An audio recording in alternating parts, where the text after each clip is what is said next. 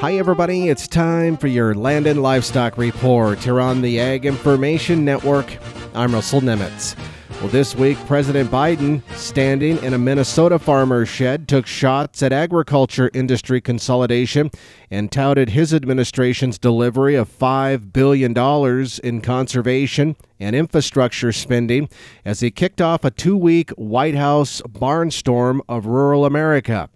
Now, the funding, they say, includes $1.7 billion for USDA conservation programs, $1.1 billion in infrastructure loan and grant awards for rural communities, and $2 billion for Rural Partners Network economic development projects.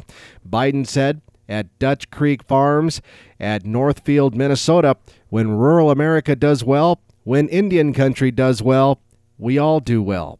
Now, the rural message comes as Biden is trying to loosen the GOP grip on rural areas with control of the White House and both houses of Congress very much in play next year.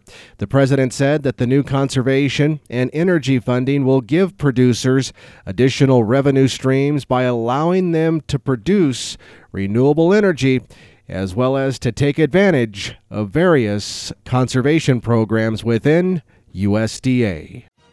For the Ag Information Network, I'm Russell Nemitz.